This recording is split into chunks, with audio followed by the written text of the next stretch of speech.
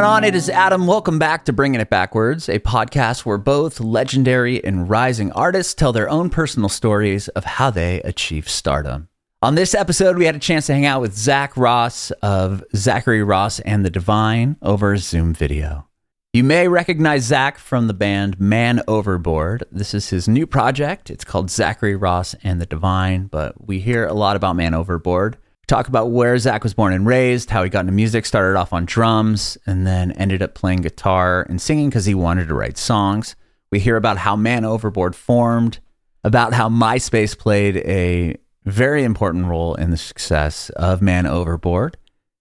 We hear about them getting signed, them then signing to Rise Records, the hiatus the band is on, and all about his new project, a new EP coming out, and the latest song from Zachary Ross and the Divine called A Light Over Massachusetts.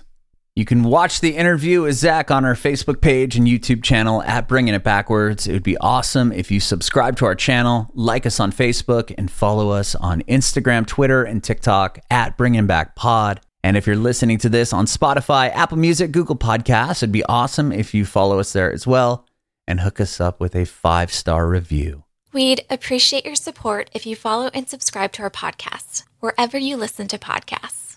We're Bringing It Backwards with Zachary Ross of Zachary Ross and the Divine. I'm Adam, by the way. Thank you so much for doing this. Zach, dude, thank you for having me. I appreciate it, man. I really do. No, this is awesome. I'm a huge fan of the music you're doing now, and of course, Man Overboard as well. Man, I appreciate it. Yeah, dude. This is about you and your journey in music and how you got to where you are now. I don't know if you mind touching on the Man Overboard stuff or if you want to just leave it out altogether. No, I don't mind. Okay, cool. Yeah, whatever. I mean, I definitely want to get to talk about my new stuff, but I don't. Oh, no. I definitely want to talk to you about your new stuff, but since it is probably a big portion of your musical journey, I would love to just kind of touch on it a bit to... Dude, and I know it's so early on too with my new stuff. If that's what people are interested in with me and stuff, if that's what people want to hear about, that's okay. No, we want to hear about both, to be honest. Cool, man. Awesome. Well, I guess first off, talk to me about where were you born and raised? Mount Laurel, New Jersey is a town about 15 minutes outside of Philadelphia. I grew up where people love diehard Eagles, Phillies, Sixers, Flyers, even though it's technically New Jersey. Philadelphia is backed up against water. So, okay. So the other side is a river. You know what I mean? One side of Philadelphia is a river. On the other side of that river is New Jersey. So we're too far from New York to have ever, we're still in that shadow of Philly, and we never liked the Giants, so we never, like, the Yankees are really related to like New York culture at all. It's even though it's New Jersey, it's the Philadelphia suburbs. Interesting. Okay. So I'm so unfamiliar, especially geologically with the East Coast, because I'm from the West Coast. I'm from San Diego originally. So I know California, but and I recently moved to Nashville, so I'm trying to learn a lot more about the East Coast and proximities and everything. Yeah, there's no East Philadelphia. There's West Philadelphia, and then Center City, and then there's a river. And then interesting. Yeah, so then when you would cross that bridge, that's New Jersey. So I'm from like these suburbs right over those bridges. Interesting. Okay, so yeah, basically you're in Jersey, but essentially people from your town claim all the Philly sports. For sure. And like when you grew up in my town and you get your license, you can get to Philly in like 15 minutes. Oh, okay. So that's the big go, right? You're not going to go down to New York City because that's probably a bit. Hour and a half. That would be like a 2 hour when you're sure. That's way more of a thing to pull off. Like we have Philadelphia like right here. So that was for shows and stuff too, for music and stuff. It was Philly for us. Okay. What about like how far away is like where Princeton and stuff is? From where I was born, like an hour. I'm more south. Okay. So it is quite far down. Yeah. Sorry. I'm so just ignorant too. Cause like when I think of Jersey, I think of like the Jersey, I mean, and then in the sound of your band, like that whole Jersey Saves the Day scene, but that doesn't sound like that's anywhere near where you are. A little more north than we are too. South Jersey gets a weird, it's misunderstood. South Jersey is misunderstood. I think that, in my opinion, and I'm speaking as someone from South Jersey, I think North Jersey is understood. I think North Jersey is what you all think when you think New Jersey. And South Jersey's it's a lot of like, it's like I said, there's Philadelphia and then some suburbs. And then if you keep going west, if you were to keep going east, there you got Philadelphia, then some suburbs, then farms, and then the beach. Okay. Like it's mostly South Jersey, a lot of farms and a lot of the beach. Interesting. Yeah.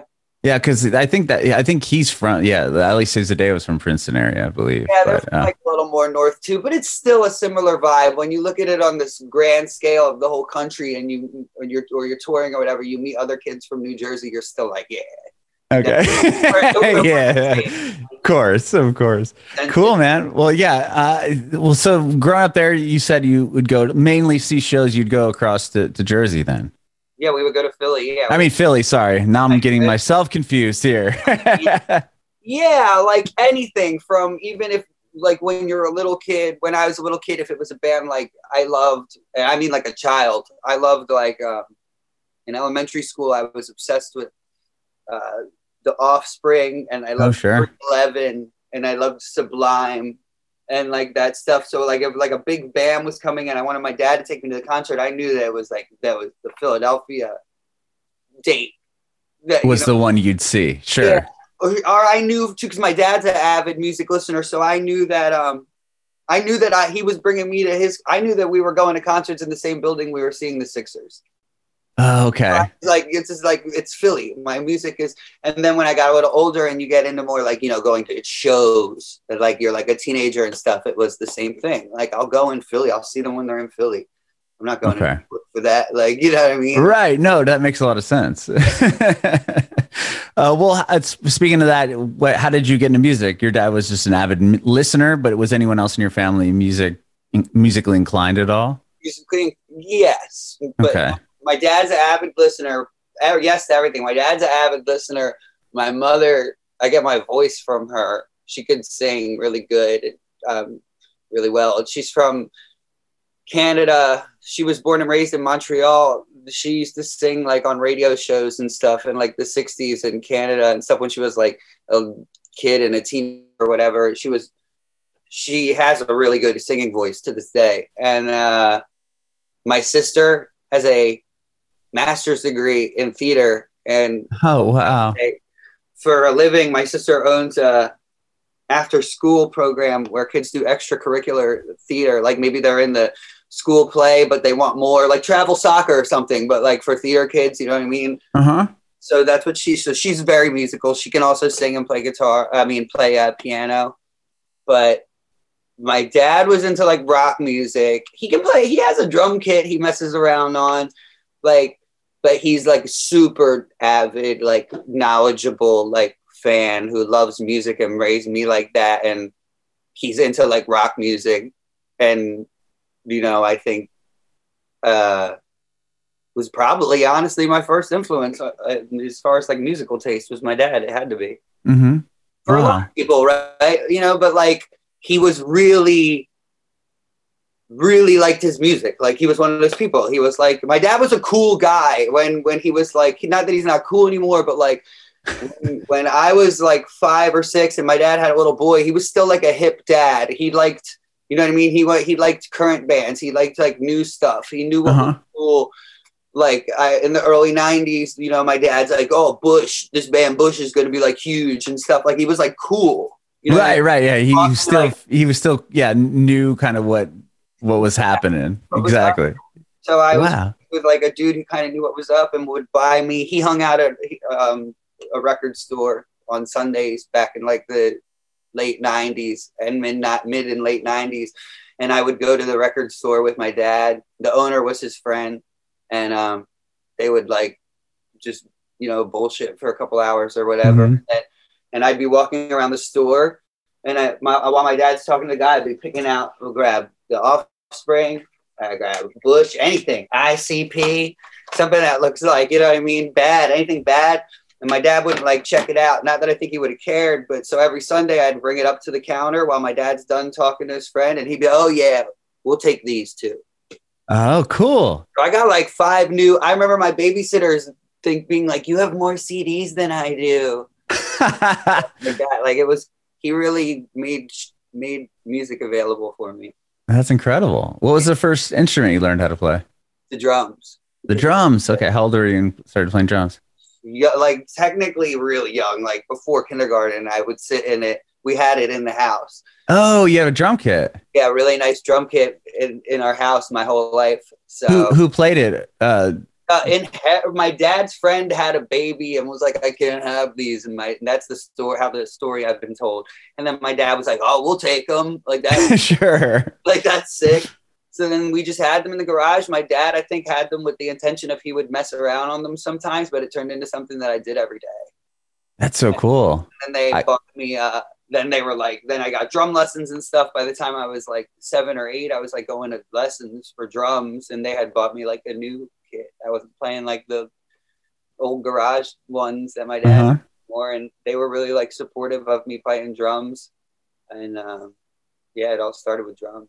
How long did you play drums? Did you play drums up, like, were you actually in like the school, like marching band or anything like that? Well, it's not marching band, but like the orchestra, like the band where everyone's on stage, you know, the like concert band or whatever. And then, what happened, dude, like, honestly, was like, I still enjoy playing drums. I love that I can play drums, and I do it to like demo my own stuff and whatever. I was going to say, it's probably pretty useful. I picked up guitar out of being like, I was only like 12 years old or something, and I knew I wanted to like write songs, and I knew you didn't do that on drums.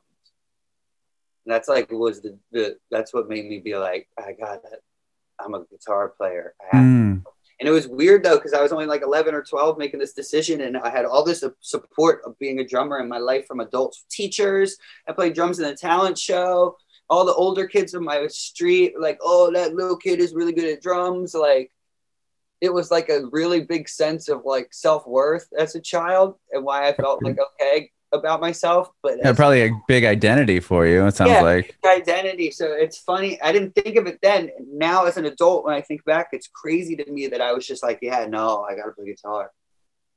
Right. Well, what I think is interesting, and I'm wondering if you had this similar experience, like when you, as the drummer, you know, a lot of people go right to guitar, right? I'm going to play the guitar. I want to be the singer. I'm going to play guitar. And the drummer always has like the pick of the litter when it comes to, because not a lot of people play drums. So if kids are starting bands around town, I'm sure you could decide if it sounds like you're good, like who you want to play with, right? You can be like, oh, those guys are trash, so I'm not going to play with them. But I want to play with these kids. And you can kind of pick and choose more so than if you're just another guitar player or a singer. I agree with that 100%. Drummers have if you're a good drummer, you have the power. They're the hardest person to get because it can't, as an instrument, it can be taught, but not quite like the other one. There's a degree of it can't be taught. Right. That the other instruments don't have. You can say you can't be taught to play guitar like that, but I can teach you to play guitar. There are some people that we just can't teach them to play drums. Right. No, I completely agree with you. But that's what it is. You know what I mean? You can give your friend a bass, and you can give your friend a guitar. You can be like, this is a power chord, and play it really simple. You know what I mean? But you can't say, here's a drum kit, like just start beating on it, because it'll sound atrocious if you just try to make a beat. Like that's what's so interesting to me. It's cool. Like I love talking to people that start off in drums, because I'm not a drummer, and it's one thing I wish I would have done, that and piano. Not that I'm a great guitar player by any means or anything like that, but my son is 6, and we got him a drum kit when he was 4.5, almost 5. We got it right when COVID was going on, because he's got like a bunch of energy, and I'm like, well, here you go, beat on this. And we got the electric kit, so the whole neighborhood wasn't pissed off at me. Yeah. But he loves it. I mean, we moved to Nashville. He's got lessons now, and you're in the perfect area for him to have a little musical childhood. Right. So I just kind of threw him on that, and I'm stoked that he enjoys it, because he really does like it. And like when we saw like a school orchestra or band doing something, he was like mesmerized by, like, you know, the snare drum player and all this. So I was like, cool. Like he actually likes it. It's not just like me being like, well, if you want to play music someday, at least you'll be able to play with anyone you want, because you'll be the guy that everybody desires. And I'm sure that it could be like me where, you know, drums got me playing with other musicians. It got me, you know, in front of an audience. Drums got me thinking about the structure of songs. And ultimately, you know, my point is, if your son could have a musical journey in life where he plays the xylophone, but it still starts with, or where he plays the violin, but it still starts with this drums. The drums. Now, you know what I mean? Yeah, that's what I mean. Yeah, like, because if he wants to play guitar later in life, at least like you did, right? Okay, I want to write songs. I'm going to play guitar. I'm going to sing. But it's, well, you still know how to play drums. And I'm sure, I know that that's obviously been so helpful for you throughout, you know, your career then too, because you can. Degree of trust, I feel like, too, that I might not have had, like another 11-year-old might not have had, being like, Mom, like, I need like an actual guitar. I need a good guitar. Like, I know I don't play guitar, but just like trust me. Like I need like a guitar. I'm gonna get good at it. It's like, right. They've been listening to me play the drum kit every day for the last 6 years. They're like, I believe them. You know what I mean? Right. They know that you're gonna take the time to continue to my dad told me enjoy it.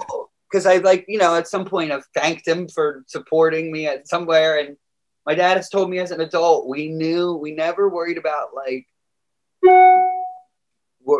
if we had to shell out money. Well, not that I'm from a super rich family or anything, or a super very middle.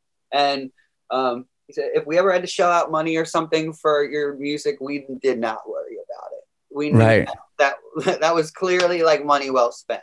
Sure. That's so cool to have such supportive parents too, and not be like, yeah, that's cool. Like, you're not going to do anything with that. We're not going to support that. Or you need to be playing football, or, you know what I mean? Yeah. I mean, I wasn't good at, I was like a little antisocial sometimes, and I had friends and stuff, but like I got kicked out of my high school. Like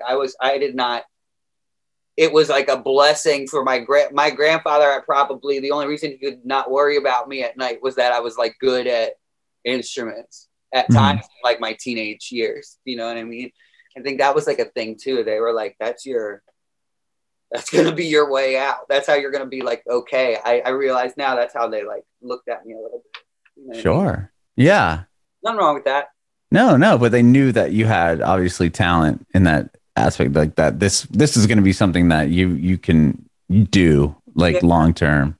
And even like I had dinner with a childhood neighbor of mine. This lady was like, used to babysit me and stuff. Mm-hmm. She's like, oh, we always knew you were going to do music. Everybody knew you were going to do music. That's so cool. Like, since you were little. And I'm like, that is nuts. That is so rad though. So you were playing drums, and then you said 11 you started wanting to learn guitar? Yeah, because I really started to idolize frontmen, to be honest with you. It's not totally like I have an artistic urge to like sing my songs and my feelings and stuff, but I also have this like Patrick Bateman like psychopath. Like, I was a little kid mesmerized by like MTV, and I was like, I want that. Like, I want that. Not like being a drummer will be cool too, but I want that. I want to be Axl Rose, or I want to be Kurt Cobain, or I want to be. That's like, this is me thinking as like a child, you know what I mean? I want to be the guy in the front of the stage with the guitar singing, and then I have a music video. Then we're on MTV, and then I'll play concerts and stuff, and I'll do guitar solos, and I'll get to walk around. This is how I used to think about it too when I was 11. If I'm the drummer, I can't walk around the stage, and if I play guitar, I can walk around the stage. And also, I just knew, which isn't true at all. Like, if you were listening to this and you're the drummer of a band and you write the songs, there's a million great bands like that. Or you're the singer or something, there's a million great bands like that. But I was 11 years old. I did not. Right.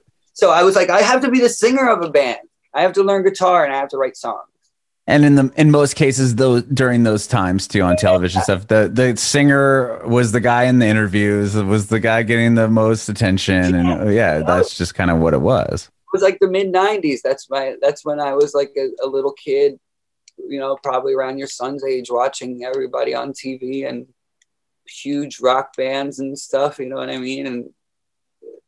And then before that, it was like if I was born into a world of like I said, I remember everything. I remember because of my dad. It's because of my dad. I remember Def Leppard and Guns N' Roses and that era of music and stuff. Even though I was like infantile, they're like my first memories are like hearing Def Leppard, like my dad listening to it.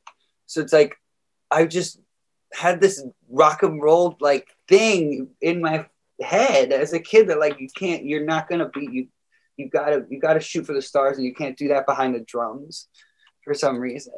Right. No, I completely see where you're coming from, especially when you're that young. You know what I mean? Like that's. I was a child, yeah. I was sure. Child. It was like pre-pubescent child. Right, because now I look at a guy like Travis Barker, and he's like the biggest thing on the planet.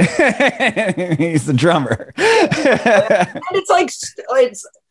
I really think, and I understood that there were drummers I idolized. I understood you could be a famous rock star drummer, but I wanted to be a singer. I wanted to write songs. That was like the other half of it. Sure. I wanted to write. I wanted to be the singer, and I felt funny. I even had a local band when I was like 5th grade where I sang some of the songs and I was the drummer. Oh, really? That's cool. And people were like, that's so cool, the band with the singing drummer. And I was always like embarrassed by it. That is cool. There's not many bands that do that, right? Yeah. But you're like in 5th grade or something, and you just want to be like cool. You want to show all the kids on TV you want to show all the kids at school that like about cooler stuff than them. Mm-hmm. You want to go up there and look like Blink or Offspring or something, not like a singing drummer. Not the Eagles. Be like Davey Havoc or something. Like I don't know, Yeah, no, I get it for sure. Like, were you ever? Oh, never mind. You just answered that question. If you played drums in a band, you just literally just said that 2 seconds ago. But when do you start writing songs and then form a band that is you singing and playing guitar, or when do you start showing people the songs that you're writing? That's a pretty good question. I started showing people stuff I was writing in like middle school. Okay. And I was pretty unbashful about it, I think. I was like, yo, I have an original. Let's play. I had a band, me, Justin, who went on to be in Man Overboard. I'm talking 7th grade right now. And this kid, Tyler, we had a 3-piece pop punk band called Star 69. That's funny. Yeah, we were in 7th grade. I was the drummer of Star 69, I think. But yeah, I was. But the kid, it was supposed to be Justin, this kid Tyler singing, and I remember thinking like, I don't know, like, you guys want to hear a song I wrote? And then it was like turned like, give me the guitar, because like this, boom, and then that like fell apart or whatever. And then I think like when high school started, me and Justin have been in a band together from 5th grade all the way to Man Overboard. Wow. So then we started a new band in high school where me and him together, like he agreed with me, like, you're just going to sing and play nothing. Because now we were like 14, we were 14 or 15, and we were discovering like Saves the Day, Can't Slow Down and stuff. Mm-hmm. So we're like, dude, like we gotta just be like cool, like let's gotta be Chris the Day. Like, we're done doing anything that's like lame, right? Starting now, so it was like we understood that, like, we played with hardcore bands and stuff. That band was called The Front Page. We did pretty good for like what we were. There's footage on YouTube from 2005 of kids like going off in like Massachusetts, like 50 kids or whatever. But like we were from New Jersey and we were high school kids. It was pretty sick. That's cool. I mean, to play up there, right? I mean, to actually do it during winter break or summer break or whatever, like a lot of bands do. I think at that age we would go on tour. But yeah, to answer your question, it was a band called The Front Page. We started it pretty much in high school. And Wayne from Man Overboard also ended up joining The Front Page before The Front Page broke up. And Front Page breaking up kind of was the same thing as Man Overboard forming. It like melded. It was like one kind of thing. Joe, our drummer, Man Overboard's drummer, Joe, and Nick from Man Overboard, they had one band. And then me and Justin and Wayne had Front Page. Their band was called A Sense of Belonging. the sense of belonging on Front Page just kind of fizzled out each, and then the remaining guys were Man Overboard. Oh, okay. So I'm really oversimplifying it, but like that's not. No, but yeah, no, that makes sense. Was it because the four of you, like essentially, or five? It was five of you, essentially, like you knew like this is it. Like we're only going to pursue music, because I know like around that adolescent age, or like when you're getting out of high school into college, people are like, oh, I'd rather just go to blah blah blah school and get a degree and this and that. And whereas maybe you guys were like, no, we're gonna do this music thing. Or did you go to school? I think it's mostly that what you just said. We did. We all not all we like started school. None of us finished. Okay. The band got in the way of any of us finishing college, but we like had our foot in the door, took classes part-time. Justin was a full-time student at Drexel, but his major was music industry, and he was getting credits for all this stuff we were doing. Oh, that's rad. It was rad for him. And then some of us were like part-time in school and stuff, but yeah, it was really what you said. Like we knew, I mean, there's like a question of talent slightly, not like if it was like, the 80s and you're putting together a hair metal band and you're like, we need a guy who shreds. Like no one needs to be that like good, but like you needed to be able to play. So you take that into account. And then after that, like, yeah, who's serious? Who's trying to like do this? Like you fit in this band. Yeah, that was 100% our mindset. You fit in if you understand that we are not playing games. Right. Yeah. This is like, we're actively going to pursue this as like we're going to do it. We're going to go broke pursuing this. We are fully intend to financially drive ourselves into the wall doing this because I'm 20, I'm 19, you're 21, like whatever. Let's just do it now. Let's ruin our lives now. We're fully prepared to ruin our lives over this. Like that's pretty much what it was. Sure. No, and if you're scared of that, then yeah, you can't do it. You're not Man Overboard material. Well, I just don't think you're material for any band. I'm just kidding. No, I completely agree. I've done over 1,000 interviews for this podcast, and that's one of the biggest thing is just like that I've heard, it's keep going. Yeah, you're going to struggle. If this isn't exactly what you want to do forever, then you just get out now. Yeah, and then you trust that, your songs or your band or your project or your podcast or your television show, whatever you have, you trust that it's good enough that if you don't give up, the only thing that can stop you is you. Mm-hmm. If you don't give up, it will work itself out. It will work. If you don't give up, it will work. When you have the mindset that the only thing that can stop you is you giving up, then I think you're in the right mindset. For like any young bands, it's like I said, for like what you do, for anything like where not even creative, for anything where you want to go out for you. Even if I wanted to start my own accounting firm, something or a lot, like if you're going out for you and you think that you can do it, you just got to get in the mindset where it's like the only thing stopping me is me. Right. No, I totally agree with that. And so once this band starts, or once Man Overboard starts, how quickly with the fact that you had two other bands that kind of came together, like were you guys pulling a decent amount of people and then, combining the two bands, did you kind of have a fan base, or was it like, okay, we're starting here from scratch? And how quickly were people latching on to the new band? It was kind of like we're starting from scratch in our eyes, but people remembered our bands and it was a tight-knit little scene. But what really helped us was MySpace. Oh, okay. It's incredible.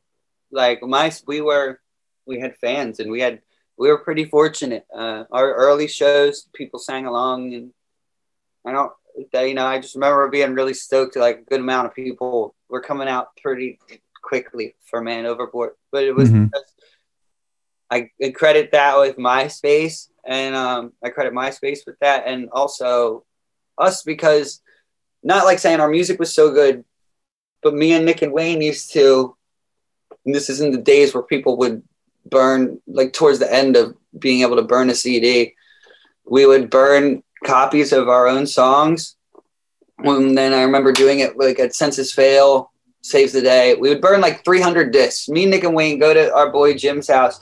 We smoke like 5 blunts and burn like 300 Man Overboard CDs. Then we sit there, write all of a Man Overboard demo, 2008. Throw them in a book bag, go waiting outside Saves the Day. We know they got like 2 songs left. We didn't go to the show. We don't care. We love Saves the Day, but life ain't about going to concerts right now. Right. You know what I mean? That was $13 you needed to burn those CDs. Yeah, we're not doing that. Right. That's not what life's about right now. So we wait outside with the book bags full of CDs and we gave them out. We never asked for $1. Wow. We were crazy bad. We had attitude too. I would talk to you like this. You want a copy of my band CD? It's free. Most people would take it. And if you said, no, I'm good, I'd go, all right, fuck you. Nobody. We didn't. I'm sorry. I don't know. Can I like curse or whatever? Oh yeah, dude, you can do whatever you want. That's why. I would go, all right, fuck you. Because I was nobody. We were, who cared? You know what I mean? Suck it. Oh, you don't want a free CD?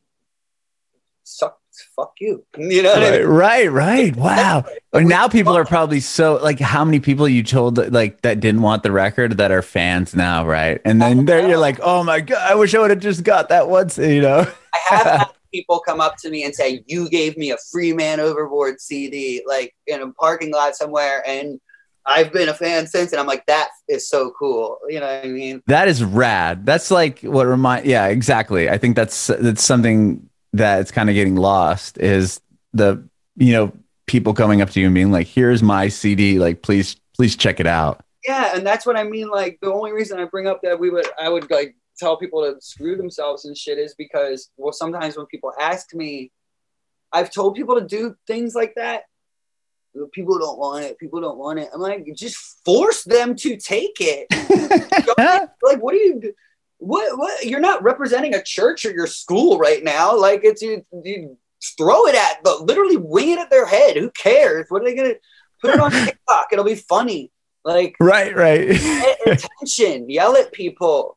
Most people are gonna, if you don't do it at like the supermarket, go to a Saves the Day show, go to a Census Fail show. That's what we did. Go to where you think people are gonna want it. Right. People in your demographic are it's not like we went to like, Republican conventions and tried to give it out. It was like we were at emo shows and like, yeah, hey, I'm in a pop punk band. Would you like our demo? It's free. 9 out of 10 people are like, yeah, thank you.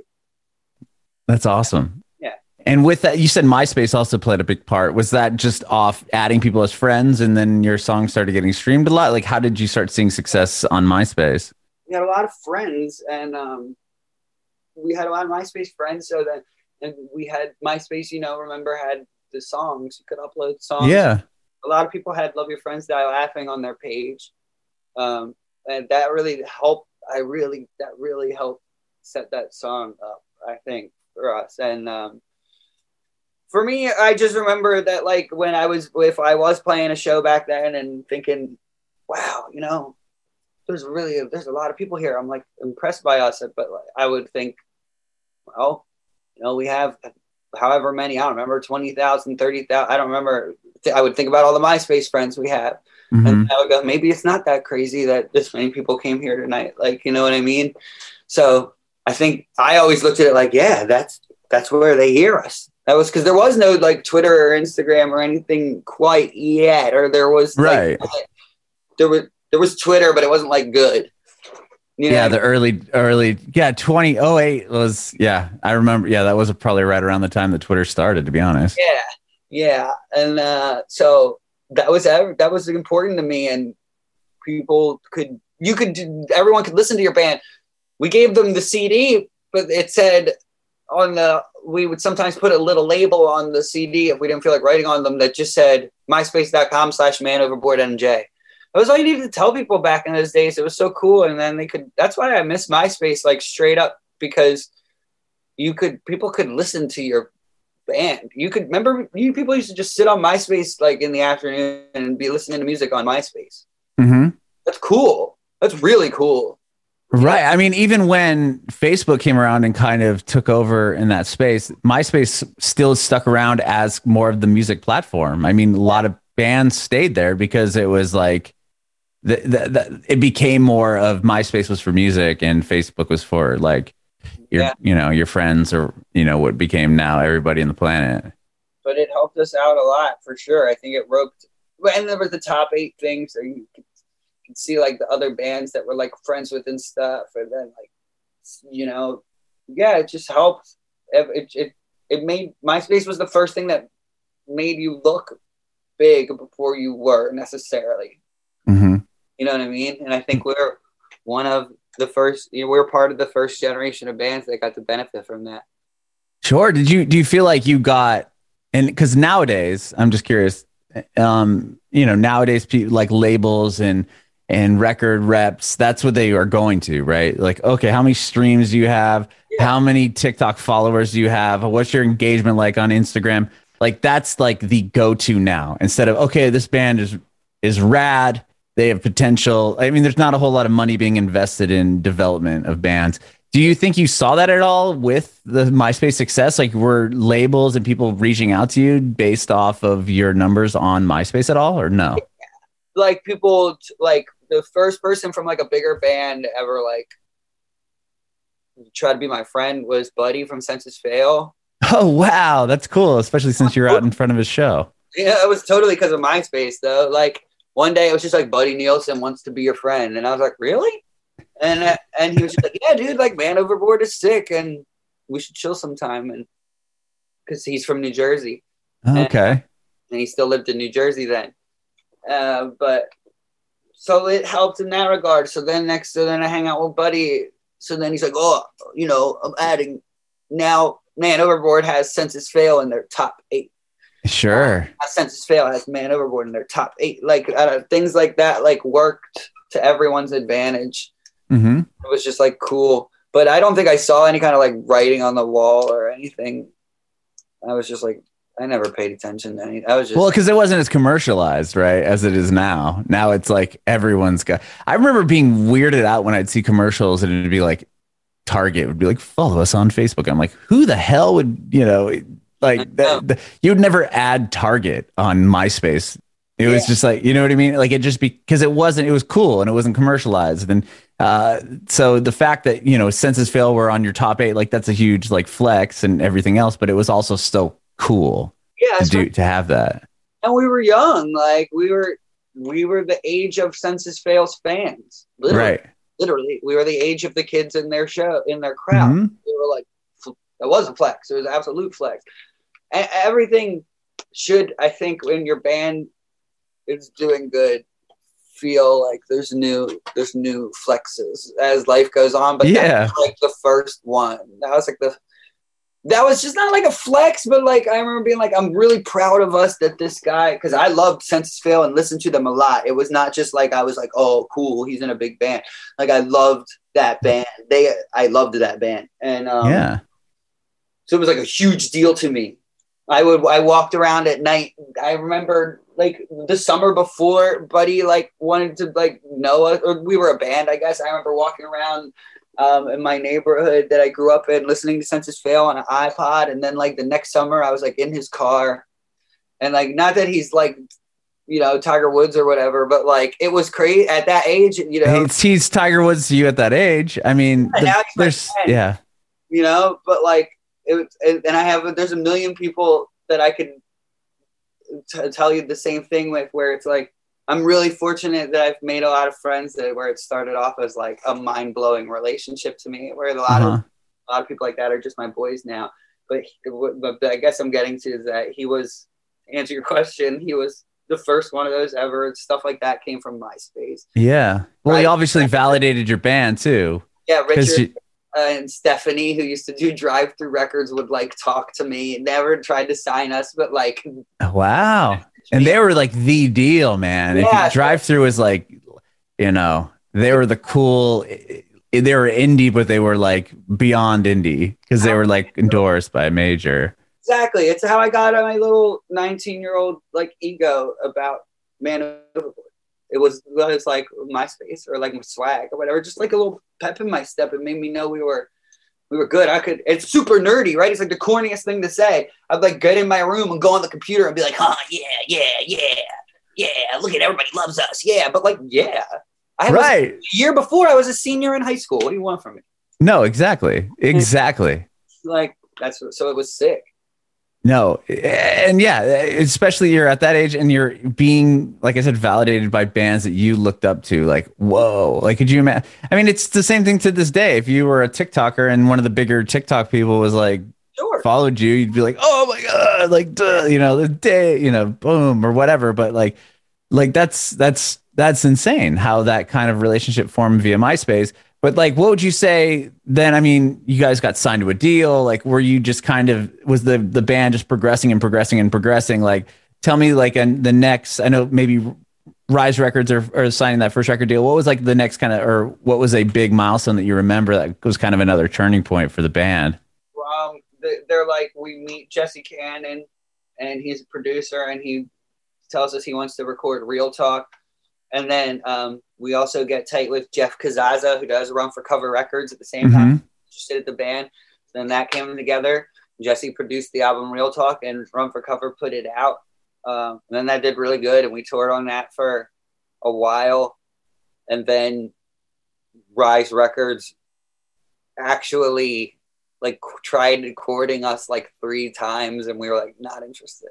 Really? Yeah, it wasn't me. I was interested. I'm giving them credit. That's why I'm not throwing anyone under the bus. It was sure. It was Justin and Wayne, and they were being like extremely business savvy. In retrospect, I was like very like, what? What do we? You're like, where do I sign? You might sign with them. Relax. You know what I mean? Right. And then I'm like, okay. But eventually we did, and we got like a really good deal because of how Justin and Wayne were. They weren't like rude, but they were just, you know, playing hard to get. Yeah, they didn't. Whoa, Rise Records! Oh my God, which is like what I probably would have done. You know? Sure, I mean? Right, as most would, right? Yes, especially in that era. And they played it kind of cool, and we got the deal we wanted from Rise, and then they put out our self-titled, and they put out everything after that. Yeah. That's so cool. That's amazing. Yeah. And then obviously you guys, you were going to do the 10-year reunion tour. Yeah, that was just like COVID stuff. Yeah, right. As far as it not happening. And when do you start this new project? Because obviously I want to talk to you about the new project. I know I told you I wouldn't spend too much time on that, but I love hearing kind of how you ended up getting now to here, and you've got your new, it's a solo project, but it's Zachary Ross and the Divine, correct? Sure. Yeah, I can give you like a concise, put a little bow on it. So it's like everybody in Man Overboard at the moment. So they started having babies and stuff, and people have other business opportunities and things they want to do with their life. Most importantly is the best. Sure. Thing. Like it's fucking like all sick shit across the board. There's no one from Joe to Nick, Wayne, Justin. There's nobody who's not doing like cool stuff. People got stuff they want to do, and we only have so many years on this earth. For me personally, I want to be a guy in a band. That's my thing. So it was just kind of like a thing of necessity. Like when Man Overboard wants to do stuff, I'll always be there, and Man Overboard will want to do stuff. And it's like I said, everybody's got other projects and things in life they're focused on right now. But when that's there though, and we'll nurture it, and when there's something we want to do, we'll do it. But in the meantime, it leaves me with a lot of free time and a huge urge to do a lot of things creatively. So I basically had to change my mindset where it's like, everything is cool with Man Overboard, but that was like this time in my life, and I need to make like a new main band. Right. My whole life, it's been like my whole adult life, Man Overboard's my main band, and then I got side projects. It's got I need a now band. It's kind of how it started feeling, and I don't. So I made one. Okay. You know? No, that makes a lot of sense. I mean, obviously life happens. Like you said, people get married, they have kids, and then it's like the touring the country or touring the world, you know, 9, 10, 11 months out of the year, it can get to a point. It took it took me time to realize too that it was for me. It's like not it was a thing going on, and I think partially my reaction when they all wanted to do other things was like, oh yeah, maybe I should too, like right, because there's a degree where I always looked up to everyone, and Justin's the only one younger than me in Man Overboard. Everybody else is older than me, and like I'm like, maybe I should get like a real job. Maybe I should try to produce bands. Maybe I should open some sort of business or work at a label, or maybe I should, do something cool. And it took me a few years, honestly, to be like, nah, that's not me. Because it's like, to be real with you, man, there is a thing in your head too. Like I want stability. I want to be able to have, a family and stuff. So like you trick yourself, or I tricked myself for a few years into being like, I'm just going to do what I have to do. I worked for Ford, and I was painting cars, like a union job for Ford and BMW. And wow. it was really good money, and it was a really good job. And I was like, this is it. I was for like a good year. I was like, I'm going to have a house, a really nice house with a pool and stuff. And I'm going to work a 9 to 5, and I'll always have my side projects, and I'll rest comfortably and sleep sound knowing that Man Overboard was banging. And like, it took me a couple of years to be like, nope. Right. Just as much as this is not them, this is not me. You know what I mean? Like, this is not my beautiful house. This is not my beautiful wife. Like, straight up. I have a great job. This is me like a couple of years ago. I have a really good job, a sweet brand new car, enough money, and I'm like depressed. I can't bear the thought of going the rest of my life like this. And it's like, we need to make a new band, boys. So I kind of just got like my tightest musician friends from like right now in life, and we're the band. They're the band.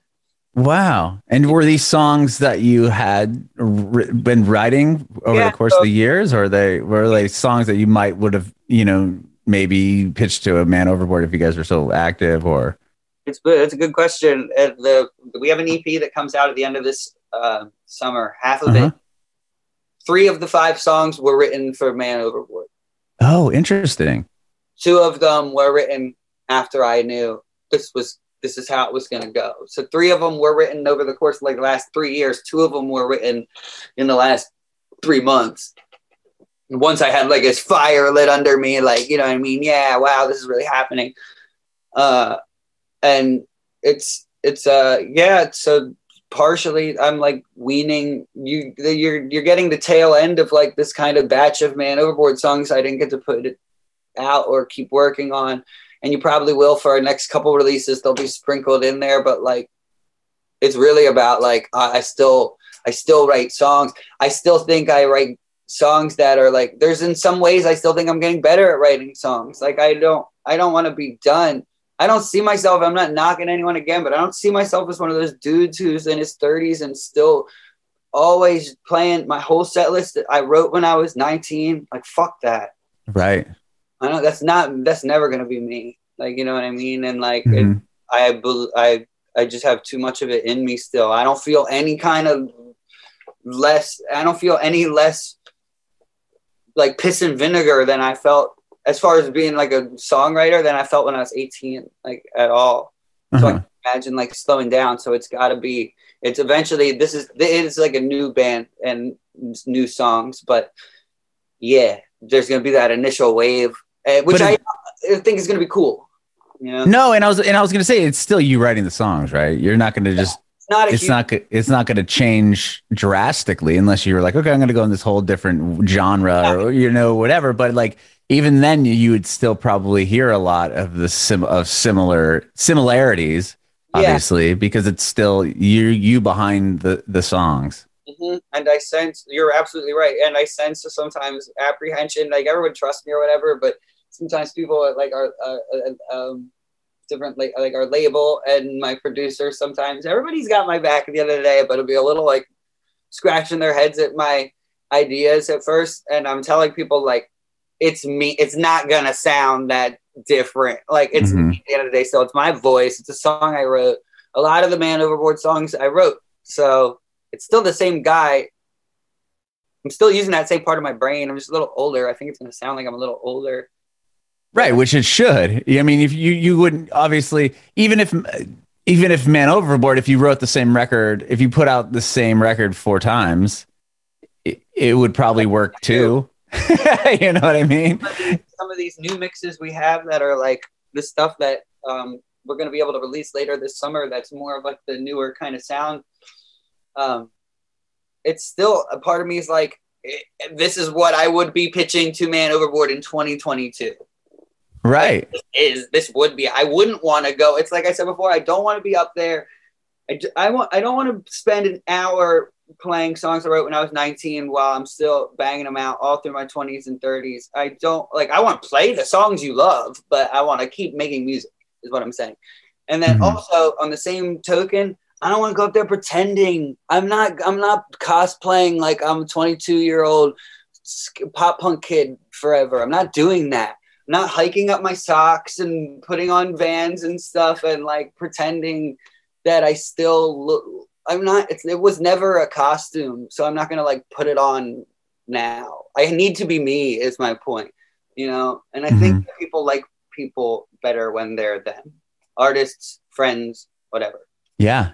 There's something about, obviously if you were faking it, it's probably pretty transparent. I mean, a lot to most people. Faking it then. So I know that I would be now to a degree. It's just like my songs sound the same. I'm just not trying to be like this, like go out there and be everybody's pop punk guy. I just don't think that's what everyone should totally expect, but it's still like melodic, poppy, catchy rock with punk influences, like, you know. Sure. I mean, it is interesting to see kind of like this resurgence of pop punk and like that emo style kind of coming back. Like I would have never guessed that in a million years. And what's weird to me is like I grew up on, you know, bands like yours and even earlier bands than, you know, I'm 37. I remember going to see Taking Back Sunday before they even had their first record out. Like, it's like, you know, seeing those bands play for $5 and then they do a reunion show and sell out two nights in like a, you know, 1,500 cap room where it like stuff like that. And like this, when we were young festival, like being announced, it's like, yeah, that's all cool. But I remember seeing every one of these bands when there was like 7 people there. Like it's just, for me, I just sound like an old geezer, you know, like all disgruntled man, but it's just interesting to see that style of music kind of just do this whole new like wave, especially, you know, with the newer artists who are, a lot of them are even on that festival. It's just funny. Yeah, I agree. And to be honest with you, it's kind of like this, I don't know how this makes me sound, but it's kind of like my gripe with this style of music too, or like this scene and this whole world of emo and pop punk and everything. I love it and I'm thankful for all it's given me, and I'm a really big fan of the music, but it's not ideal to me when something comes in waves. And you could be like, right, oh, everything comes in waves and stuff. But then I'm like, well, I don't know about that really. Like, what about, look at like a band like The Killers? Are they concerned about a wave of any nature? Or you don't even have to be that big, but like I can only think of big bands because I'm thinking of like real, The Strokes, The Killers, Kings of Leon, bands who make contemporary music and are not concerned about a sub-genre of any nature. Right. Don't worry about the waves. That's how it's always been in my head. I look at it was kind of bad. No, it makes total sense, right? I'm like mad at people when it's not popular. Yeah. Well, what's weird to me, I mean, it's cool to make fun of yourself. Have you noticed this? You're like, you're supposed to be like all self-deprecating and make fun of yourself for when you liked pop punk. Like, why is that the thing? Yeah, and because now it's cool. That's what's funny to me. Like I was going to say is like, to me, looking like, just again, I'll sound like a disgruntled old man, but like a get off my lawn. But like, I mean, I remember growing up and being in high school and in bands like, you know, that we just discussed, Taking Back Sunday, Dashboard would come through, Saves the Day, or, you know, and I remember going to these shows and my friends maybe I had friends obviously that were into that, and it was like this thing that wasn't that cool. Like, you know, it wasn't the mainstream thing. And now to see it become like this festival that sells out in 10 minutes and people think like, again, me like their pop punk, like their emo playlist consists of like every song that came out when it was already like on the radio. Like, make damn sure from Taking Back Sunday is not something that should be on your pop punk, your emo playlist. I'm sorry. I agree with you. I think all the times I've been booked to DJ and emo night in the past few years has warped my reality a bit. But I know that what you're saying is correct.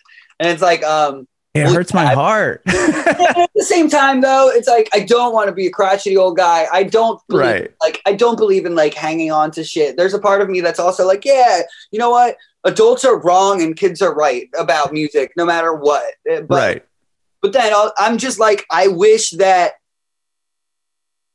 I just wish that people weren't so fickle in certain. And it's not, I don't mean to sound bitter because Overboard fans are fucking awesome. Right. I'm talking about on a broader scale, like, you know, pop punk's cool for a couple years, then everybody wants to make fun of it. Then it's cool for a couple years, then everybody wants to make fun of it. And I feel like that's the cycle. And then I look at people participating in that cycle and I'm like, you're the dork. You're the dork here, not the guy in that band. No, sure. For sure. Yeah. I mean, because I thought, again, I was on the radio for a long time. I don't know if I mentioned it, for like 17 years. And about 8 years ago, I pitched to my program director at the time doing an emo show, like playing emo stuff. And then this is kind of when the emo nights and all that started. Like, they weren't yet happening. And first of all, he's like, you're stupid. No one would care. And then this started happening. I'm like, see, it's happening. We should do this. And he's like, he still wouldn't budge. But then I had a buddy of mine that would go to those things. And I'm like, and I would just be like, this would be my list. Like, here's my hour of music. And he even said, was like, dude, like, these aren't the songs. Yeah, you can't. These are too deep cut for the crowd. I'm like, what do you mean? They're like, he's like, no, man. I might have deleted it, but let's see if I can pull up for you right now. A few days ago, I deleted a bunch of my playlists off Spotify, but I should have. Oh, here you go. This is an emo night playlist of mine. I'm the DJ, so I can't. Does not represent my tastes really at all. I can throw in my tastes a little bit. Saves the Day at Your Funeral, Timberwolves at New Jersey, Taking Back Sunday, Bite to Break Skin. This is like getting like as best as I can like listen. Yeah, I'm listening because I want to see if I can find mine while you're doing. But then I have to throw in Dear Maria, Count Me In. I have to throw in Swing Swing, even though I mean that song's really good. I have to throw in Blink Anthem Part 2 because I'm like, that's a great one. I want to listen to Anthem Part 2 and it's Blink, so you guys will deal with it. Then I try to, I'm trying to get away with murder by playing Thursday Understanding in a car crash. Oh, dude. That's only if we're in New Jersey, I can maybe do that. Then I apologize for playing Thursday by playing The Middle by Jimmy Eat World after that. Then to keep apologizing, I play Fat Lip. Then I play Hands Down. But my thing is I like to play the acoustic version. Thank you. Because that there was, dude. So I love Dashboard, but when I heard Hands Down with the cowbell, I'm like, I just turned it off. Couldn't. So then it's like I can throw in Thursday again. Down the line, I throw in Thursday again, but afterwards, where is it? I have to do Cute Without the E. Or after they like Express Yourself Again, but then I have to do I Write Sins, Not Tragedies by Panic at the Disco.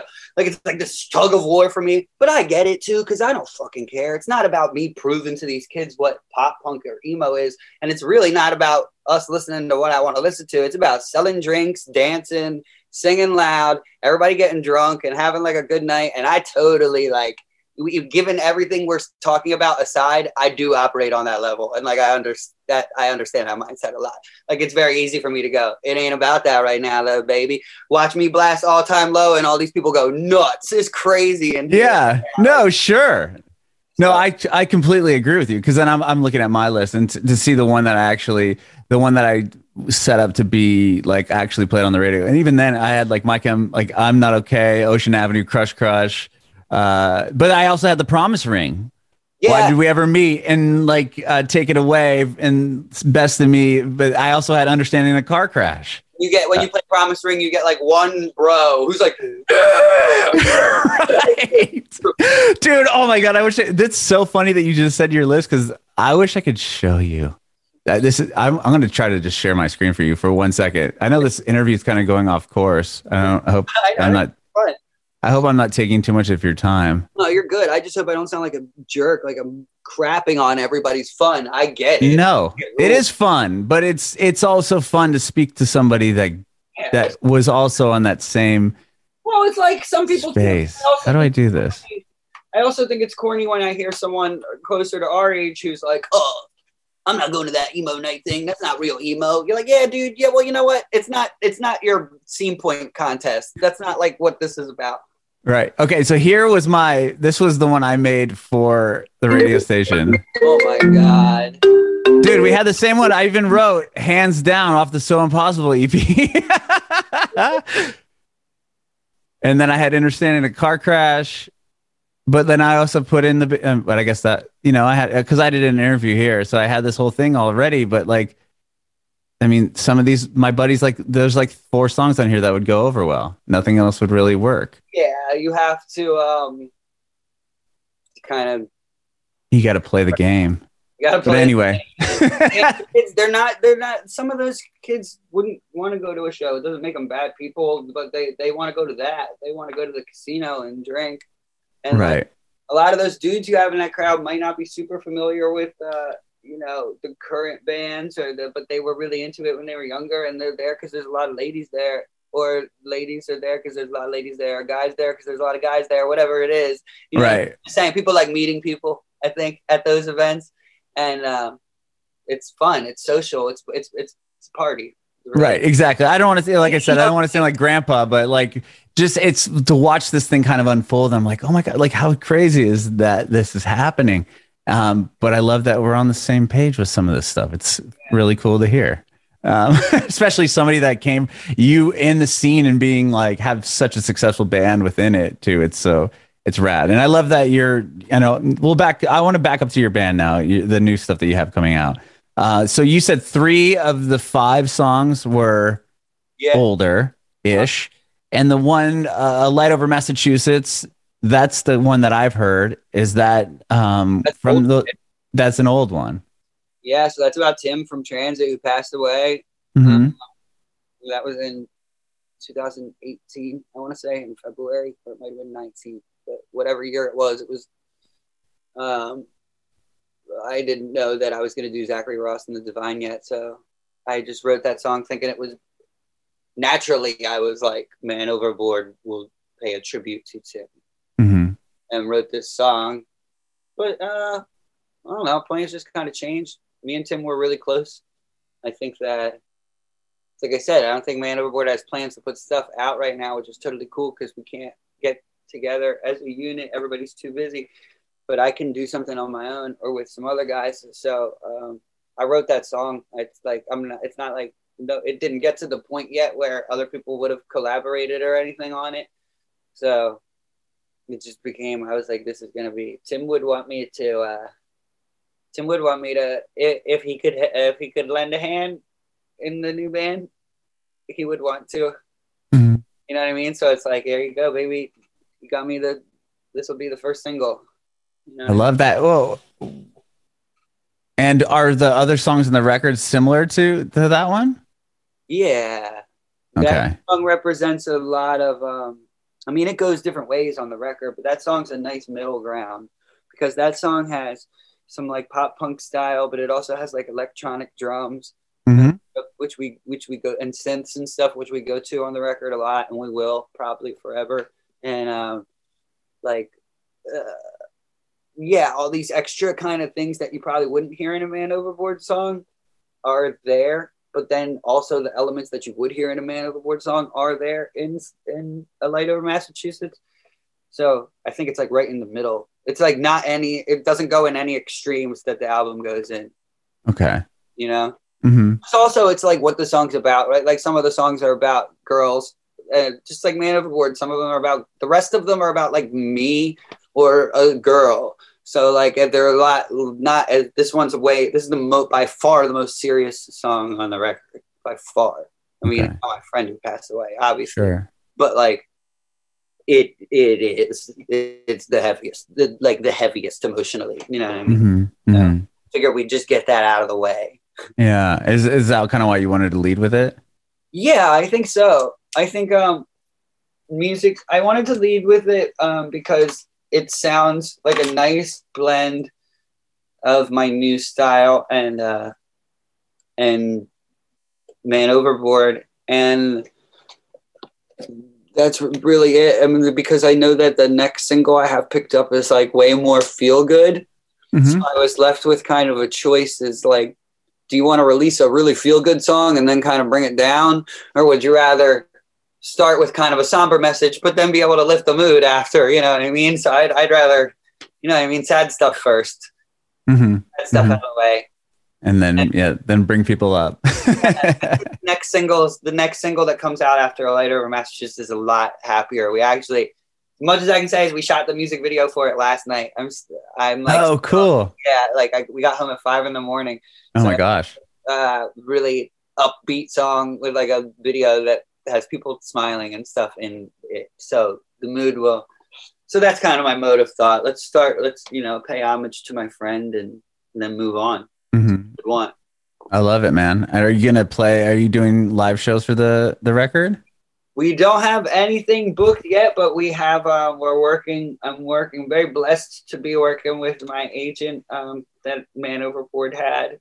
So I know that he's excited about getting us out into different cities and putting us on tour with bands that you probably already listened to if you're listening to this. And we are really just focusing on recording right now, but we intend to hit the road at the end of this year. And, you know, it's like I said, this is my main band now. So people have been asking me like, are you going to come to Cincinnati?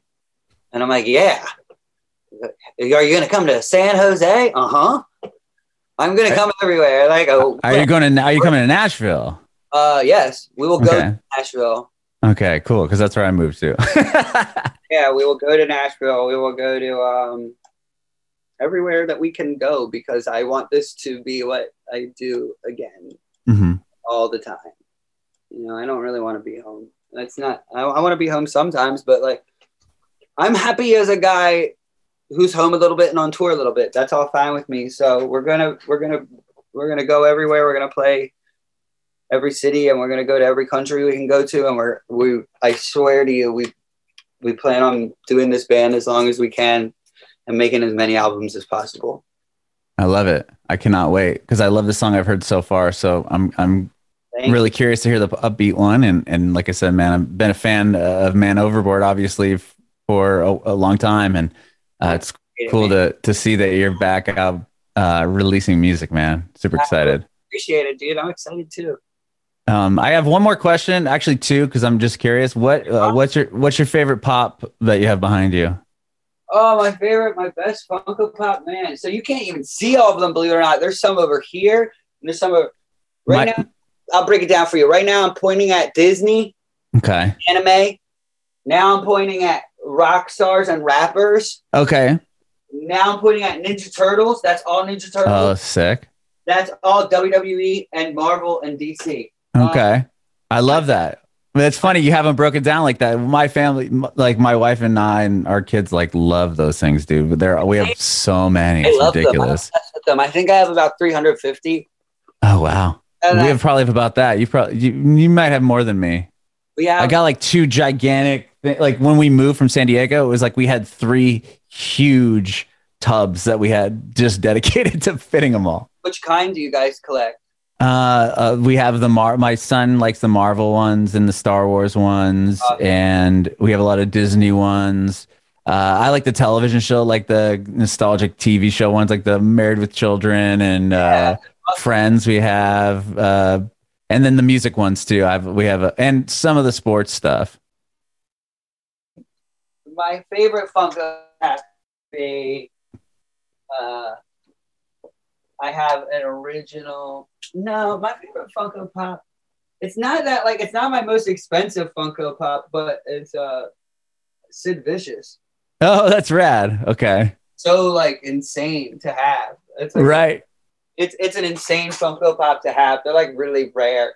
But I don't think I don't have Sid Vicious. I don't. Yeah, the music ones. I have Blink. In the box or out of the box at your house? In the box. In the box. I have for music. I'm trying to think. I have a couple Biggie Smalls ones. I have Morrissey.